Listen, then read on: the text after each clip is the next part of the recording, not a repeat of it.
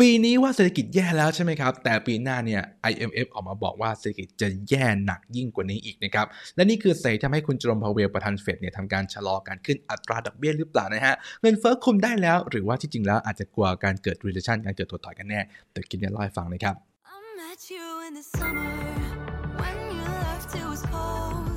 สวัสดีเพื่อนทุกคนนะครับผมคิมคุณอยู่กับช่องคิม Property Live ที่มาพูดคุยกันถึงเรื่องการเงินในโลกอนาคตไปด้วยกันครับใครชอบคอนเทนต์แนวนี้เนี่ยกดไลค์กดติดตามเอาไว้นะครับหรือว่าอยากจะสนับสนุนช่องนี้ผ่านการเป็นสมาชิกผ่านการเป็น Membership ก็กดจอยข้างล่างนี้ได้เช่นเดียวกันครับในเกมชวนคุยเรื่องของนโยบายของทางเฟดเนี่ยที่ดูเหมือนจะมีการกลับลำเล็กน้อยครับซึ่งหากใครที่ติดตามเรื่องของข่าวสารมาตลอดก็จะทราบนะครับว่าเฟดในยุคนี้เนี่ยมีความแบบเป็นเหยี่ยวนะฮะหรือว่าต้องขึ้นอัตราดอกเบี้ยอย่าง aggressive เลยเพื่อจะเบรกความร้อนแรงของทางเงินเฟ้อครับแต่เมื่อ2วันที่แล้วเนี่ยนะครับก็มีท่าทีที่ค่อนข้างเปลี่ยนโดยสิ้นเชิงเลยนะครับนั่นก็คือการที่จะชะลอการขึ้นอัตราดอกเบี้ยนะครับหลังจากขึ้น 0.75 ต่อจากนี้แล้วครับซึ่งก่อนในทางเฟดเนี่ยได้ทำการขึ้นดอกเบี้ยมาอย่างต่อเนื่องนะครับ 0.25 0.5 แล้วก็ 0.75 นะครับและคราวนี้เนี่ยนะฮะเขาก็คาดการณ์ว่าอาจจะเป็น 1% หรือเปล่าด้วยสาเหตุที่ว่าเงินเฟ้อเนี่ยมันรุนแรงกว่าคาดและจะทำตัวจุดสูงสุดใหม่อยู่เรื่อยๆเลยนะครับซึ่งตัวเลข CPI ล่าสุดของทางอเมริกานะครับอยู่ที่ประมาณ 9.1 นะครับก็เรียกว่าสูงกว่าคาดนะแล้วก็ทำจุดสูงสุดใหม่ในรอบ40 ปีเลยครับการทำจุดสูงสุดใหม่เนี่ยกำลังจะบอกนะครับว่าเงินเฟ้อเนี่ยอาจจะไม่ได้จบเท่านี้หรือจุดนี้อาจจะไม่จุดสูงสุดแล้วนะครับเพราะมันยังทำจุดสูงสุดใหม่เรื่อยๆพอเห็นภาพใช่ไหมครับแล้วก็มีนักวิเคราะห์หลายคนบอกว่าเฮ้ยครั้งนี้เนี่ยอาจจะขึ้นไปถึง 10% ได้เลยครับและถ้าหากดูสัญญาณจากธนาคารกลางตรงนี้นะครับจะเห็นภาพว่าในช่วงปลายปีนี้เนี่ยถึงต้นปีหน้าๆเนี่ยนะครับดอกเบี้ยก็จะไม่ขึ้นไปมากกว่านี้แล้วและจะมีทิศทางที่ถอยลงไปตั้งแต่ในประมาณกลางปีหน้าเป็นต้นไปครับการชะลอการขึ้นอัตราดอกเบี้ยของเฟดเนี่ยก็มองได้หลายแง่มุมนะครับหนึ่งคือให้เงินเฟ้อเนี่ยใกล้จบแล้วหรือเปล่านะฮะเพราะว่าในปีที่ผ่านมาเนี่ยมีอีเวนต์สำคัญอย่างเช่นเรื่องของราคาอาหารที่แพงขึ้นนะครับราคาพลังงานที่สูงขึ้นสงครามยูเครนรัสเซียแล้วก็การเปิดเมืองจากการล็อกดาวน์จากโควิดอีกด้วยครับปีนี้เนี่ยมันคงไม่ได้มีอีเวนต์อะไรที่รุนแรงแล้วมั้งนะฮะเงินเฟ้ออาจจะลดถอยลงเองตามการคาดการณ์ของเฟดได้ครับแต่มีคำพูดหนึ่งของทาง CEO ของทาง Goldman Sachs นะครับคุณเดวิดโซโลมอนเนี่ยออกมาบอกว่าตอนนี้เงินเฟ้อเนี่ยครับมันฝังลากลึกเข้าไปในฐานรากของตัวเศรษฐกิจโลกเนี่ยเป็นที่เรียบร้อยแล้วนะครับซึ่งก่อนหน้านี้เนี่ยอาจจะเป็นแค่ผิวเผินไงจากพลังงานจากอาหารถูกไหมครับแต่วันนี้เนี่ยดัชนีต่างๆนานาเนี่ยจากเงินเฟ้อนะมันเริ่มฝังเข้าไปสู่สินค้าบริการอันอื่นเนี่ยเยอะมากมายครับซึ่งจริงอยู่ว่าเรื่องของราคาพลังงานเนี่ยเป็นสิ่งที่ผันผวนถูกไหมครับอาจจะไม่นำให้กับตัว core CPI ครับแต่ราคาพลังงานที่สูงขึ้นเนี่ยนำให้การผลิตการว่าจ้างหรือการประกอบธุรกิจสินค้าต่างๆนานาของทางบริษัทเนี่ยมีต้นทุนที่สูงขึ้นด้วยนะครับและพวกเขาเนี่ยจะเป็นต้องขึ้นราคาของสินค้าของเขาต่อจากนั้นนะครับเมื่อเงินเฟ้อจากพลังงานเนี่ยสูงมากพอในระยะเวลาหนึ่งครับและซึ่งถ้าเราไปดูเรื่องของดัชนีราคาผู้ผลิตนะครับที่เป็นตัวเลขหนึ่งที่เอาไว้ชี้วัดเงินเฟ้อได้เช่นเดียวกันเนี่ยในเดือนจูนที่ผ่านมาเนี่ยนะครับก็ทำตัวเลข high record เลยครับดัชนีราคาผู้ผลิตหรือว่าตัว PPI เนี่ยนะครับทำการขึ้นสูงถึง 11.3% เลยฮะและเพิ่มขึ้นระหว่างเดือนเนี่ยถึง 1.1% อีกด้วยนะครับซึ่งเวลาเขาดูเรื่องของเงินเฟ้อกันเนี่ยเขาจะดูเรื่องของตัว PPI ด้วยนะครับเพราะว่าถ้าราคาผู้ผลิตเนี่ยเติบโตสูงขึ้นเนี่ยครับทำให้ราคาสินค้าที่ออกมาต่อจากนี้เนี่ยก็จะสูงขึ้นด้วยครับซึ่งถ้าดัชนีราคาผู้ผลิตเนี่ยครับเติบโตขึ้น 10% อาจจะหมายความว่าสินค้าที่ออกมาต่อจากนี้เนี่ยอาจจะมีแนวโน้มที่ราคาเพิ่มขึ้น 10% ด้วยนะครับพอสินค้าราคาขึ้น 10% อาจทำให้เงินเฟ้อเนี่ยอาจโตถึง 10% ได้ด้วยครับซึ่งอาจจะไม่ตรงเป๊ะทีเดียวแต่ว่ามันมีความเชื่อมโยงกันอย่างเห็นได้ชัดครับในฝั่งของคุณปิยชิพเนี่ยเขามีความเชื่อนะว่าเฟดเนี่ยดำเนินนโยบายที่ผิดพลาดนะครับนั่นคือการขึ้นดอกเบี้ยช้าเกินไปแล้วก็ขึ้นน้อยไปด้วยครับประเมินความรุนแรงของอินเฟลชันหรือว่าเงินเฟ้อเนี่ยต่ำไปครับซึ่งปัจจุบันเนี่ยเงินเฟ้อขึ้นไปถึง 9.1 แล้วและอาจจะขึ้นไปมากกว่านี้นะครับแต่ว่าดอกเบี้ยจะอยู่ที่ประมาณ 2% อยู่แบบนี้เนี่ยก็คือมันเอาเงินเฟ้อเนี่ยไม่อยู่แล้วนะครับอีกทั้งเนี่ยเขายังบอกได้ว่าตอนนี้เนี่ยนะครับเงินดอลลาร์เนี่ยสูญเสียมูลค่าลงไปด้วยครับซึ่งประเด็นนี้ค่อนข้างน่าสนใจนะครับหลายคนบอกให้ดอลลาร์อินเด็กซ์ดูเห็นได้ยังเนี่ยมันสูงไปถึง106เลยนะดอลลาร์เนี่ยดูแข็งโป๊กเลยนะครับแต่คุณเบชิบอกว่าตอนนั้นคุณเอาไปเทียบกับอะไรครับคุณเอาคนป่วยไปเทียบกับคนป่วยกว่ามันก็ต้องดีกว่าสิครับเพราะว่าดอลลาร์อินเด็กซ์เนี่ยก็คือการเปรียบเทียบสกุลเงิน5สกุลหลักทั่วโลกนะครับเช่นญี่ปุ่น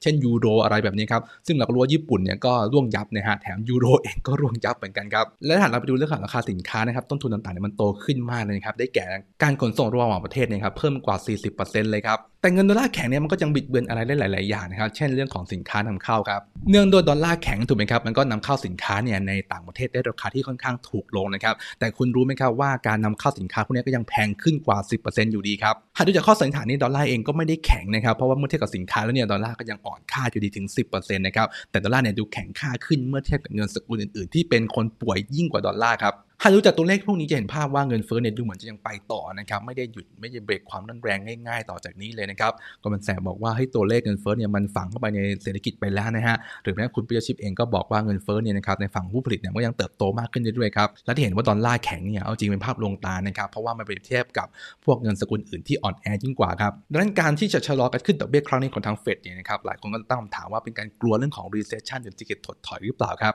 อย่างที่ทราบกันครับว่าช่วง Q1 ที่ผ่านมาเนี่ยครับ GDP อเมริกาเนี่ยติดลบไปกว่า 1.6% นะครับและหลายคนก็รอลุ้นว่าให้ตัว Q2 เนี่ยจะติดลบจะยังไงหรือเปล่านะครับซึ่งทางGoldman Sachsได้ทำการหั่นนะครับ GDP การคาดการณ์นะฮะก็เรียกว่าเติบโตพ้นน้ำมานิดหนึ่งนะครับซึ่งก่อนในการคาดการณ์ที่ประมาณ 1.9 นะฮะเติบโตขึ้นนะแล้วตอนนี้เนี่ยคาดการณ์จะเพียงแค่ 0.7 เท่านั้นครับเอาจริงๆเนี่ย 0.7 ก็ถือว่าปิ่มน้ำมากเลยนะครับถ้าล่วงไปกว่านั้นเนี่ยก็เข้าสู่ recession ทางเทคนิคอย่างเรียบร้อยครับเรื่องของประเด็นเรื่องของการเกิดเศรษฐกิจถดถอยเนี่ยครับก็กระจายไปทุกที่ทั่วโลกนะครับโดยเฉพาะทางยูโรเนี่ยที่เหมือนจะหนักกว่าเพื่อนเลยนะครับล่าสุดกิจกรรมทางเศรษฐกิจของยูโรเนี่ยฮะตกต่ำที่สุดเลยนะครับตั้งแต่เ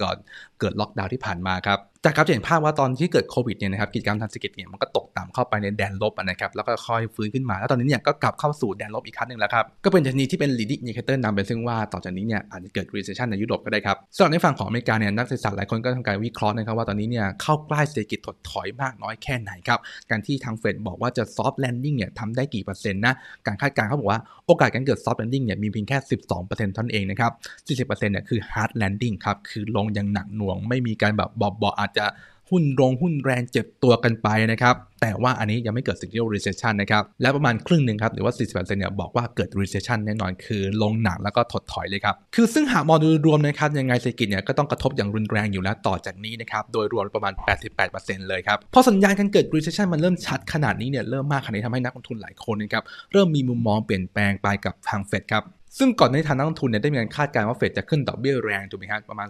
0.75% อะไรแบบนี้ครับแต่พอมีท่าทีเปลี่ยนแปลงของทางเฟดเนี่ยหรือว่าความกลัวเรื่องของ recession เนี่ยครับเขาเลยปรับลดนะฮะเหลือประมาณ50 basis point เท่านั้นเองนะครับหากดูจากกราฟจะเห็นภาพนะครับว่านักลงทุนเนี่ยมีการตีความนะครับหรือว่าคาดการณ์ว่าดอกเบี้ยจะลดต่ำลงไปครับแล้วลดมากกว่าที่เฟดลดอีกนะครับและหากไปดูเรื่องของตัวบอนด์ยิลด์10 ปีนี่นะครับก็คืออยู่ที่ประมาณ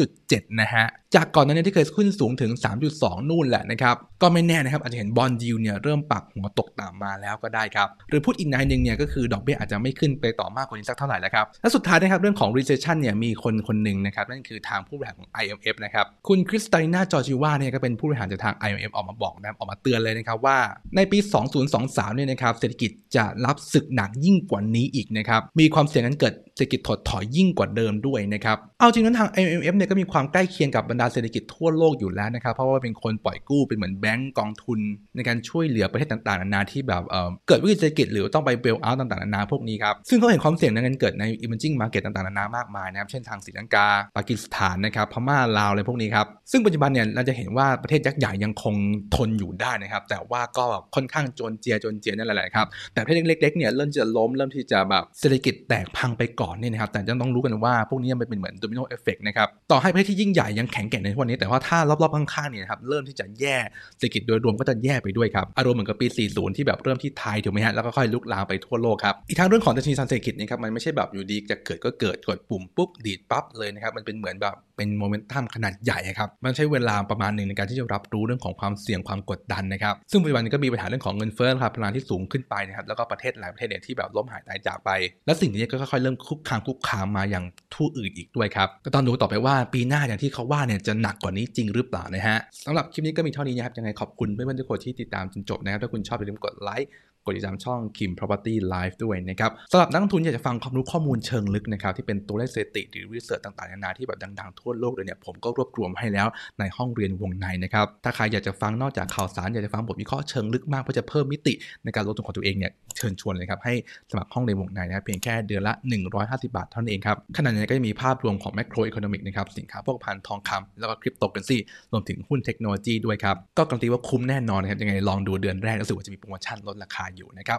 ขอบคุณทุกคนนะมาสรุปคลิปนี้กันดีกว่าคุณได้รับความรู้อะไรบ้างครับในคลิปนี้พูดถึงนะครับท่าทีของทางเฟดนะครับที่มีแนวคิดแนวทางในการชะลอการขึ้นอัตราดอกเบี้ยนะครับว่ากันว่าถ้าขึ้น 0.75 ครั้งนี้แล้วเนี่ยต่อไปเนี่ยจะเริ่มทรงตัวแล้วนะครับหลายคนก็ตั้งคำถามว่าตกลงเงินเฟ้อเนี่ยควบคุมได้แล้วหรือเปล่านะครับซึ่งหากไปดูเรื่องตัวเลขจริงๆเนี่ยGoldman Sachsเนี่ยก็ออกมาบอกนะครับว่าตัวเลขเงินเฟ้อเนี่ยยังดูไม่ดีเลยนะครับเงินเฟ้อเนี่ยเข้าไปสู่รากลึกแล้วนะครับจริงอยู่ว่าช่วงแรกๆเนี่ยอาจจะขึ้นมาจากสินค้าราคาจากพลังงานนะครับแต่ว่าพอมันถูกยกราคาต้นทุนไปหมดเลยนะครับทำให้สินค้าที่ตามมาต่อจากนี้เนี่ยนะครับเริ่มจะขึ้นราคาด้วยเพราะว่าธุรกิจบริการรับต้นทุนเดิมไม่ไหวครับในฝั่งของดัชนีราคาผู้ผลิตหรือว่าตัวเลข PPI นี่ครับที่เป็นดัชนีชี้วัดเงินเฟ้อตัวหนึ่งเนี่ยก็ตัวเลขพุ่งสูงถึง 11% เลยนะครับหมายความว่าในขณะที่ตัวเลขเงินเฟ้ออยู่ที่มัน 9.1 เนี่ยก็เรียกว่าสูงทำ all time high ที่สุดในรอบ40 ปีแล้วเนี่ยครับยังทำสูงขึ้นเรื่อยๆเนี่ยนะฮะแต่ดัชนีของผู้ผลิตเนี่ยยังสูงขึ้นกว่านั้นอีกครับหมายความว่าถ้าต้นทุนผู้ผลิตเนี่ยสูงขึ้นแล้วปุ๊บเนี่ยสินค้าที่ออกมาจากนี้อาจจะสูงขึ้นด้วยนะครับและเรื่องของค่าของชีพหรือว่าเงินเฟ้อเนี่ยสูงขึ้นตามนั้นด้วยครับแต่ในหากมองเรื่องของเงินเฟ้อเนี่ยอาจจะยังไปต่อ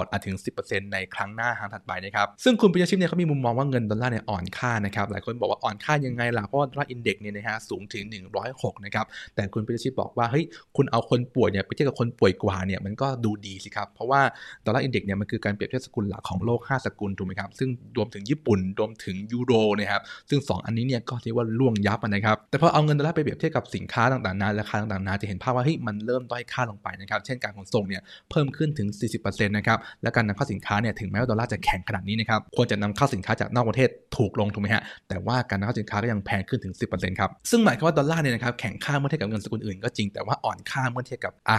หารหรือว่าสินค้าโภคภัณฑ์ต่างๆนะครับถ้ามองในมุมของเงินเฟ้อจะเห็นภาพว่าเงินเฟ้อเนี่ยยังคงไม่ได้เบาลงไปเลยนะครับและในฝั่งของ recession ล่ะการถดถอยล่ะเป็นสาเหตุที่ทำให้เฟดเนี่ยทำการชะลอการขึ้นดอกเบี้ยหรือเปล่าซึ่งมุมนี้ดูมีเหตุผลนะครับเพราะล่าสุดเนี่ยทาง Goldman Sachs ก็ได้หันตัว GDP การเติบโตใน Q2 เหลือเป็นแค่เกินศูนย์มาเล็กน้อยเท่านั้นเองครับและสิ่งที่เกิดขึ้นทั่วโลกนะครับเศรษฐกิจในทางยุโรปเนี่ยก็มีการทางเศรษฐกิจที่ตกต่ำลงไปครับเรียกว่าติดลบครั้งแรกตั้งแต่สมัยการเกิดโควิดนู่นเลยครับหลายคนก็ยิ่งข่าวเรื่องของ Big Tech Company เนี่ยปลดพนักงานกันเป็นว่าเล่นหรือว่าชะลอการรับพนักงานนะครับซึ่งนี่เป็นสัญญาณการเกิดการถดถอยในอเมริกาด้วยครับนักเศรษฐศาสตร์วิจัยว่าการเกิด Soft Landing ครั้งนี้เนี่ยโอกาสเกิดเป็นแค่ 12% เท่านั้นเองครับและ 88% เนี่ยคือการเกิดแบบ Hard Landing หรือรวมถึง Recession ไปเลยครับอีกทั้งทาง IMF ได้ออกมาบอกนะครับว่าปีนี้เนี่ยเรียกว่าแย่แล้วใช่ไหมครับแต่ปีหน้า2023เนี่ยจะแย่หนักกว่านี้นะครับเนื่องจากประเทศต่างๆนาเนี่ยเริ่มที่จะไม่ไหวกันแล้วเล็กๆนะครับเริ่มจะไม่ไหวกันแล้วเริ่มที่จะล้มละลายและอาจจะลามเป็นโดมิโนต่อไปได้สุดท้ายประเทศใหญ่ที่เข้มแข็งในวันนี้เนี่ยอาจจะรับผลกระทบในปีหน้าด้วยครับพอสัญญาณ recession เริ่มชัดแบบนี้พูดทำให้นักลงทุนนะครับเริ่มทำนายดอกเบี้ยเนี่ยจะลดต่ำลงไปต่อจากนี้